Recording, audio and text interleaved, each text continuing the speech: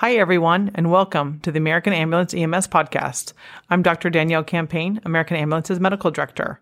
I'm here with our awesome co-hosts, Dr. Sajan Bhakta and Dr. Patil Armenian. Hi, everyone. Hello. We have a guest host today, Dr. Jessica Nguyen. Hey, everybody. Today, we're going to be talking about stimulant drug-induced chest pain. Who serves a million people in the valley? We do! The brave men and women of the double A are the best at what they do in EMS today. The finest place in the world to be is right here as a part of Americans' family. Help is on the way, got a unit en route.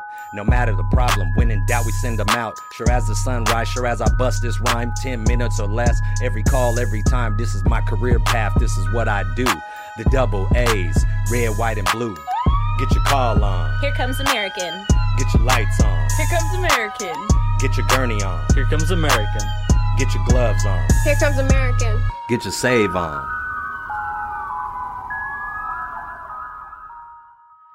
So, Dr. Nguyen, thank you for being here with us today. Can you go ahead and tell us about yourself? My name is Jess. I'm one of the second-year EM residents over at CRMC. I'm originally from San Jose, California, and I did medical school in New Orleans. Well, welcome, and we're happy to have you here with us. Thanks for having me. We're going to be talking about this stimulant drug-induced chest pain. So for here in the Central Valley, there's a lot of cocaine and methamphetamines. Just tell us about the normal physiology of this. Normal chemicals that are circulating in our body called catecholamines, they're dopamine, epinephrine, norepinephrine, and serotonin. They naturally exist in our bodies, and they're important for maintaining a regular balance and kind of shifting what our body's priorities are given specific situations. So let's say you're being confronted by a bear. You're going to want to direct your blood flow to your heart to, increase your heart rate and get your blood flow over to your muscles. Basically just our fight or flight responses. Great. So these catechols, methamphetamines and cocaine kind of act like that, right? So your natural responses to that run from the bear response. So we're going to talk to our toxicologist, Dr. Armenian. Can you tell us about these substances? So there's a lot of substances that fall into this stimulant drug category. The ones that we see the most common are cocaine and methamphetamine, especially here in the Central Valley and in really all rural and suburban parts of the United States west of the Mississippi River. Methamphetamine is the most popular stimulant drug that is abused. And then once you get to east of the Mississippi River, so the East Coast, and in urban areas, cocaine is really the stimulant drug that people like to use the most. So we're going to kind of talk about these two, but just so you know, there's a lot of other stimulant drugs that we come across. For example, MDMA, which is ecstasy, or Molly. Even caffeine is actually a stimulant. Everything has to be, used in moderation. So even caffeine, if you use too much of it, can cause effects on your heart. And so when you're stimulating your sympathetic nervous system, you're basically stimulating your heart. So let's just really quickly talk in plain English about how these drugs work. And so all of these sympathomimetic drugs, so again, that's your cocaine, your meth, they do anything that they can to increase dopamine, norepinephrine, serotonin in your body. So they do that by directly stimulating those neurotransmitters to be released from your neurons. They also cause reuptake inhibition, which means that once those catecholamines are in your neurosynaptic cleft, they're not being taken back up. So they just hang around in there longer so that they act longer. And then they also cause monoamine oxidase inhibition. So those are the MAO enzymes that then break down these neurotransmitters once they've been done being used. Just to summarize, they make it stay longer, they don't let you resorb it, and they increase more of it. Yeah, so it's like a more kind of situation. And the way that these drugs are different from each other is just the ratios of which catecholamines they're kind of affecting the most. So, for example, methamphetamine has a lot of epinephrine and norepinephrine effects. Cocaine also has a lot of dopamine effects. And then MDMA, for example, has a lot more serotonin effects. That's just like minutia, but basically at the end of the day, they cause these stimulant effects to happen in your body and for them to last a long period of time. Cocaine is special because it also causes sodium channel blockade in your heart. What that means is that it's basically slowing down conduction in your heart. So you can get really low blood pressure and be in a shocky state just from that part of cocaine. And fun fact, that's the way cocaine is actually a local anesthetic. So when people in movies, you see them like getting like powdered cocaine and putting it on their gums and they're like, oh, that's the good stuff because they're feeling numb. It's because cocaine is a local anesthetic, just like lidocaine. And in medicine, cocaine was used for many years to stop nosebleeds, to do a lot of things pharmacologically. Now we've gone away from that, obviously. Yeah, we don't just have cocaine lying around in the hospital anymore. People will just steal it. So Sajin, what's the prevalence of this? So yeah, the use of these drugs is unfortunately pretty common. According to the CDC, in 2015 to 2018, over 1.5 million people in the US admitted to using methamphetamine. These are self-reported data, so that may be an underestimation as well. And especially here in the Central Valley, there tends to be a higher incidence of use in men, lower socioeconomic status, and lower educational status. And then cocaine is the second most commonly abused stimulant drug, but is, as Dr. Amin was saying earlier, in other parts of the country, the most commonly abused. Yeah, so today we're talking about the stimulant-induced chest pain. So let's focus on the chest pain, the cardiovascular complications, and how, the cocaine and methamphetamine and even crack cocaine, how those affect our cardiovascular system. So we're going to talk about how often it's happened. How often does the coronary ischemic chest discomfort protocol get used here at American Ambulance?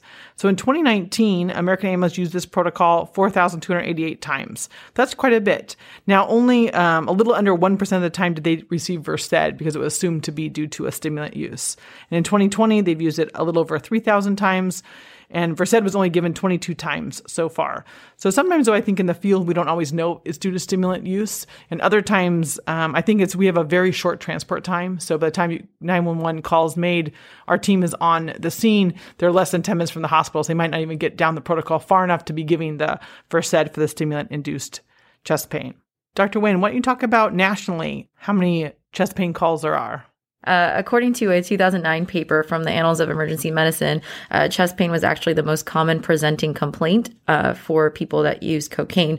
And according to the Substance Use and Mental Health Services Administration, which is a subset within the Department of Health and Human Services, in 2011, there were about 2.5 million ED visits. And within that, there were about 505,000 visits related to cocaine and about 159,000 were related to either amphetamine or methamphetamine use. I just want to break down like how long these things stay active in your body, but methamphetamine has a really long half-life. So sometimes it'll last up to 12 hours. And cocaine has a really short half-life. It might be gone in less than an hour from your body. So that actually makes a difference as to what kind of effects we see. So if we break it down, for meth, the acute effects are through its actions on beta receptors. And so it basically makes your heart pump faster and harder, putting a lot of stress on the heart. And because of that, your heart needs more oxygen for it to function. But at the same time, because of its effect on alpha receptors, you might get some vasoconstriction. And so that's kind of counterproductive because you want more oxygen circulating in your heart rather than less, which is what vasoconstriction does. So when you get a mismatch between oxygen supply and demand, this leads to tissue ischemia, and basically you can die from a heart attack because your heart muscle didn't get enough oxygen. In one study done at UC Davis in the late 90s, they just looked at 171 patients with chest pain and methamphetamine use, and they were able to examine 33 of those cases that met their inclusion criteria. And out of those 33, a quarter had diagnosed ACS, which they defined as a Q-wave MI, non-Q-wave MI, or unstable angina, along with labs that were twice the upper limit of normal. So this isn't something that's uncommon. It is definitely something where somebody uses meth and then they have chest pain. A lot of them will have some sort of cardiac abnormality. Now, around here, we know that actually with meth, what we're dealing with a lot of the times is long-term effects as opposed to these acute short-term effects. And the most major long-term effect that we see is dilated cardiomyopathy, heart failure. A lot of us think that that's because methamphetamine has such a long half-life. It's sticking around in your body for so long that it has the opportunity to have enough effect on your heart muscle to thin it out and make it so that it can't really pump like it used to. And so when you have this like thinned out, floppy, big heart, it can't pump as well. So you see heart failure, and we're, accustomed to that with people who are short of breath and having chest pain, swelling in their extremities, JVD. But they also have a really high incidence of arrhythmia. So once your ejection fraction gets really low and you have, in essence, severe heart failure, then they have a higher risk of sudden cardiac death due to arrhythmias. And just for everyone listening, just to remind people, so ejection fraction is calculated by an echo that is done. So it's an ultrasound in your heart, and they measure how fast that blood can pump out of your heart. So a normal ejection fraction for most of us is probably around 60%, 70%. No one has 100% pump. No one can really squeeze every bit of blood out in that one beat. So if you're under 20%, that means this big floppy heart with thinned out muscle that's barely squeezing. So if you watch on an ultrasound, it almost looks painful to watch. It just barely squeezes. So those people, you can imagine that muscle is all stretched out, also stretches out the electrical pathways. And so that's why they get all these fatal arrhythmias. Yeah, and then at the same time, they may have higher levels of circulating norepinephrine, and just their heart is more sensitized to these catecholamines, and so they just get arrhythmias precipitated a lot easier. And one of the things that is done is to put an AICD in place, like an internal defibrillator, when their heart failure gets severe. But even this, a lot of times, they don't make it, very many years past that because they already have such severe heart disease. So I think for the medics listening, if you see a young person, 20s, maybe early 30s who has an AICD in place, like your kind of heckle should go up. You just say like, oh, they have cardiomyopathy at some point. You don't get, and AICDs kind of look like pacemakers. You can't really tell the difference. You just see them under the skin. But if you ask the patient, they can tell you like, yeah, to shock me, not to pace them.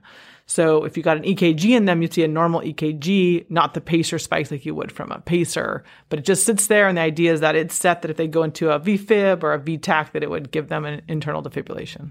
Exactly. And this is just another reason to bring these young patients into the hospital.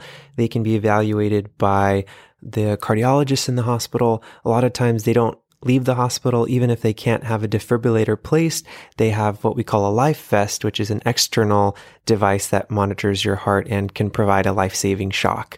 These are things that really can save a life and make a difference. So it really makes sense to transport all these patients to the hospital, even if they're young and have chest pain and may not have the classic risk factors for an ischemic event. If they do have any cardiomyopathy, whether it's substance induced or not, these are, really good reasons to bring them into the hospital and have a thorough evaluation. Jess, why don't you tell us about that study about sudden cardiac death in known cardiomyopathy? Like, how often is this happening? So there was a 1999 paper in Clinical Cardiology, and they reviewed data for quite a number of years, 1985 to 1999. And at that time, the 2-year survival was less than 50%. And most of it was because they have progressive heart failure. But there was a large proportion of patients that died with sudden cardiac death, and mostly from ventricular arrhythmias. A very small percent was from a bradyarrhythmia. And the majority of the reviewed patients had evidence of ectopic ventricular beats on monitoring when they're walking around, just kind of living their daily lives. And in patients with both ischemic and non-ischemic causes for dilated cardiomyopathy, they, like Dr. Armenian mentioned, they have higher levels of circulating norepinephrine, which can precipitate a fatal arrhythmia. Yeah, so I think the take-home point is methamphetamine is very bad for our hearts, and your fatal arrhythmia, it can get very high on the chronic side. So let's turn to cocaine. What about that? The acute effects of cocaine are where we see most of the problems from cocaine. And so this is primarily due to vasoconstriction. So cocaine is a much more potent vasoconstrictor of your coronary arteries. And then, as we know, like this will increase your perfusion mismatch. And so you don't get the heart, the oxygen that it so desperately needs when it's working so hard. And then interestingly, it causes inflammation in your inner lining of your blood vessels. And so that inflammation makes it so that blood clots can form more easily in your blood vessels, thereby blocking them and causing heart attacks. And then it also increases platelet aggregation. So your platelets will clump up even more of a propensity to make clots in your coronary arteries, also causing heart attacks. So cocaine really is special because it can just cause a heart attack in the acute setting with blockages that need to be opened up. And one other special thing about cocaine, like I mentioned before, is that it does block sodium channels in the heart. And what that means is that it slows down conduction. And just that slowing down of conduction can cause extra toxicity in the heart and cause hypotension. So these are people that will look like they're in shock. And then we have long-term effects. Cocaine is really its own coronary artery disease risk factor. So I know we always think about coronary artery disease risk factors as hypertension, hyperlipidemia, diabetes, smoking, all the things that we're used to asking patients. But chronic cocaine use is its own coronary artery disease risk factor. And so if somebody chronically uses cocaine and they're complaining of chest pain, it really does have to be taken seriously. They have, in one paper in 2006 in the Journal of American College of Cardiology, cocaine users that had ST elevation MIs, they were young, they had less risk factors, but they had higher incidence of multivessel disease and a higher number of lesions in their coronary artery disease than the rest of the regular non-cocaine people that had MIs requiring. So it seems like cocaine's bad because it's causing the plaques, it's causing more spasm, and it's depositing more like platelet aggregation on all your vessels. So it's like another three-way Cocaine's attack. like the perfect cardiac poison, really. It's like the perfect poison for your heart because it's like it can acutely cause a heart attack and then long-term can cause a heart attack. So let's jump to long-term effects. I know you kind of hinted at some of the long-term things, but how similar is it to methamphetamine? So similarly to long-term methamphetamine use, patients can develop a dilated cardiomyopathy, and they also develop fat actually within the cardiac tissue, which obviously is not going to help it pump as effectively as it would otherwise. There's a 1999 article in Circulation. These researchers reviewed charts for about 4,000 patients from various centers across the states. And according to their analysis, the risk of heart attacks within the first hour of cocaine use was actually increased almost 24 times as compared to the regular population. These patients were more habitual users, long-term users. So it's kind of hard to get an idea of what the increased risk would be for your occasional or rare users. There was a more recent paper in 2018 in Drug and Alcohol Dependence that reviewed all inpatient hospital data in California from 1990 to 2005. And the way that they did it is they looked at the coding related to the hospital admission, and then they looked at methamphetamine without other drug or alcohol use, cocaine without drug or other alcohol use, and then appendicitis, which they use as a kind of general way of relating it back to the general population. They compared the increased risk of developing an acute MI or ACS compared to the regular population. Methamphetamine users were 1.4 times as likely to develop ACS, and for cocaine users, it was 1.25 increased risk. And they did an age analysis overall, and they saw that the general trends were true. So methamphetamine users and cocaine users were higher risk of developing heart disease or ACS than a general population, but it was more profound, those effects, in the younger age groups. I think it's important to notice that when you get called to even when I walk in a room in red zone and the person's 25, it's like, oh, this guy's 25. Does he really have an MI? But it's true that he's 25 and can have an MI because of these high-risk behaviors. So it's equivalent to that 25-year-old being a diabetic and a smoker. But now they're not a diabetic and a smoker, but they are a cocaine or meth user. And that has to really kind of key us in that even though they're young and look healthy, their poor coronaries may not be healthy. And just to add on to that, I remember when we were in training a long time ago, we were kind of taught that cocaine-induced chest pain is not important and it's not a real thing because the thought was all it does is cause vasoconstriction and then they're better. And now we know that that is absolutely not the case and that it is a big deal. right? It causes vasoconstriction plus it's damaging those cells that are in line those vessels. And so we know they're getting plaques put in their coronary arteries. And so it's like that commercial that you see the young lady walking and she falls down because she has high cholesterol. It's like, this is the young guy dancing at a rave and he falls down because he has the big MI. Let's jump to the protocol. So they would be on the coronary ischemic discomfort protocol. Sajin, you want to walk us through that? Sure. So starting as we do for all our protocols, we're going to do a quick assessment of our ABCs. We're going to, make sure their airway is secure, going to put them on some oxygen. Then we start doing our chest pain specific therapies. So aspirin, nitroglycerin, IV access, and an EKG. Right after that, in our American Ambulance protocol, we have nitro paste, and then the next consideration is midazolam, which would be a treatment for ischemic chest discomfort that is associated with sympathomimetic abuse. We have specified in our protocol that means cocaine, crack, amphetamine, crank. And this dose can be repeated, and that's a 4 milligram slow IV push. And after that, we can give fentanyl for pain control. And of course, if you have any other complications, you can contact your base hospital and your base hospital physician for more orders. But it is written into our ischemic chest pain protocol to think about these things. And if there's a strong suspicion, our medics are able to treat that. Right, and that's the same thing we're going to do in the emergency department. So in the ED evaluation, if it's chest pain due to sympathomimetic, if it's due to methamphetamine or cocaine, we are going to go ahead and give them Versed ourselves, right? We're going to give them midazolam to kind of help reduce that heart rate, reduce that blood pressure, hopefully reduce the spasm that's going on in the heart itself. So just to clarify some of the slang words used for these drugs, crack is a form of cocaine. Crank is a really old slang word for methamphetamine, but most of our population just calls it meth or cristal. Cristal is what a lot of our Spanish-speaking patients call it. So if you hear that, that's meth. And if someone says they did a speedball, if you're anywhere other than Fresno, that's probably going to be a cocaine and heroin combo.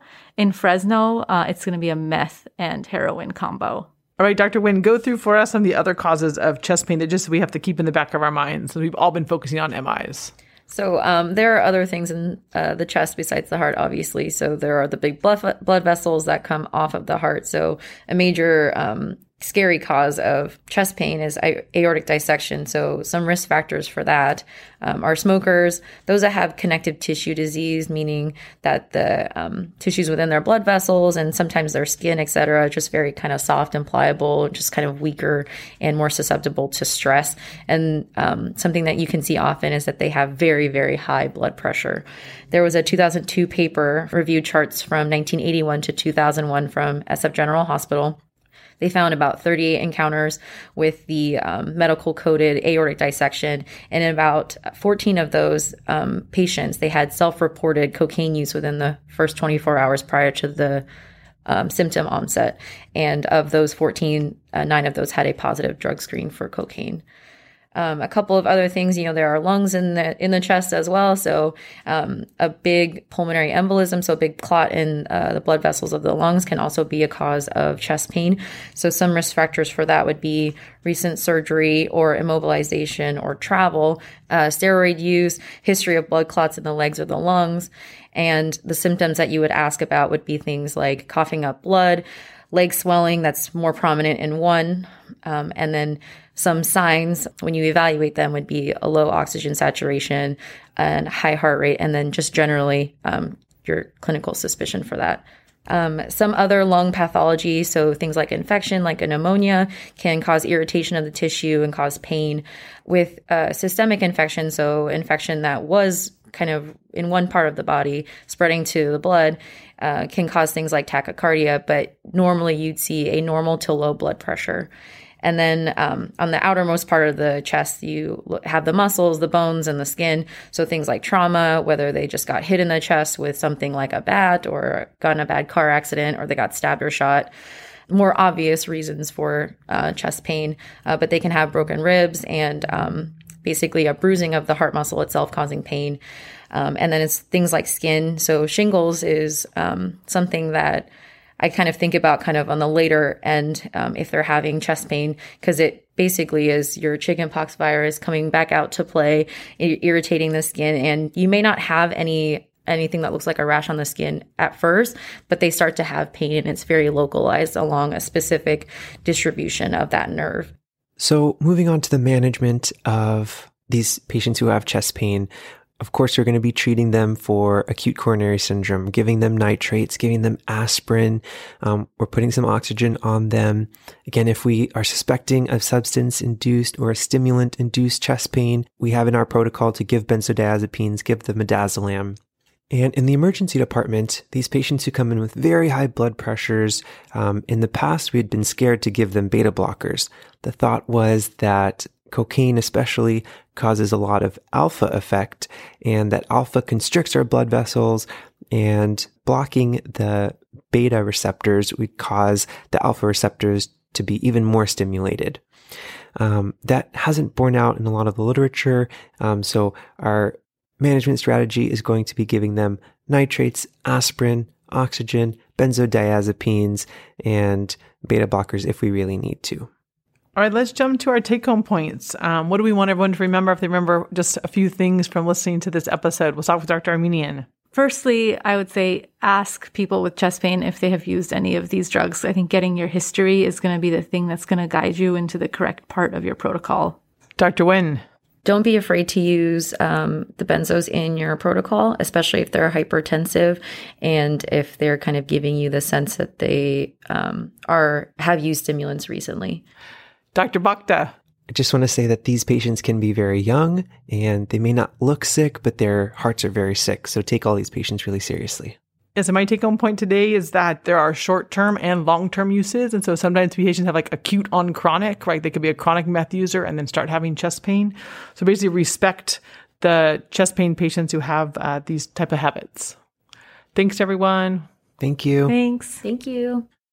If you guys like the American Ambulance EMS podcast and you feel like this has been useful for you, please give us a 5-star review on the iTunes store so that we can move up in the ratings so that other pre-hospital professionals can listen to us as well. And we're also taking any solicitations for ideas or topics that you want covered, and you can email us anytime at podcast@americanambulance.com. Once again, that's podcast@americanambulance.com. Thanks. Thank you for joining us on the American Ambulance EMS podcast, produced by American Ambulance in Fresno, California. The views of the guests and the hosts of this show are their own and don't necessarily reflect the views of American Ambulance or UCSF Fresno. The theme song for the show is written and performed by Roshan Roach. The beats were created by Young Pear and Brett Schoenwald. And I'm John Mark Bergen, American Ambulance's media producer, saying thanks for joining us. Have a great shift and stay safe out there.